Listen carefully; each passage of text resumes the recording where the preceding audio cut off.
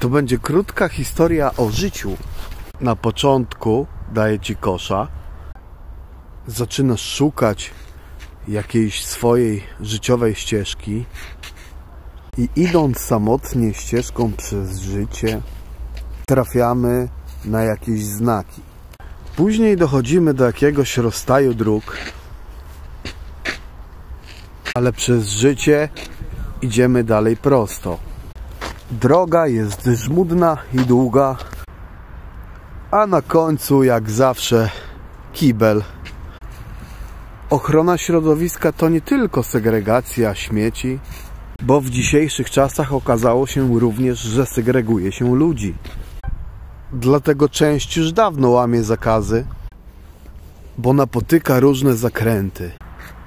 Wyjście z ciemności matrixa jest dziwne, ale umiesz omijać blokady.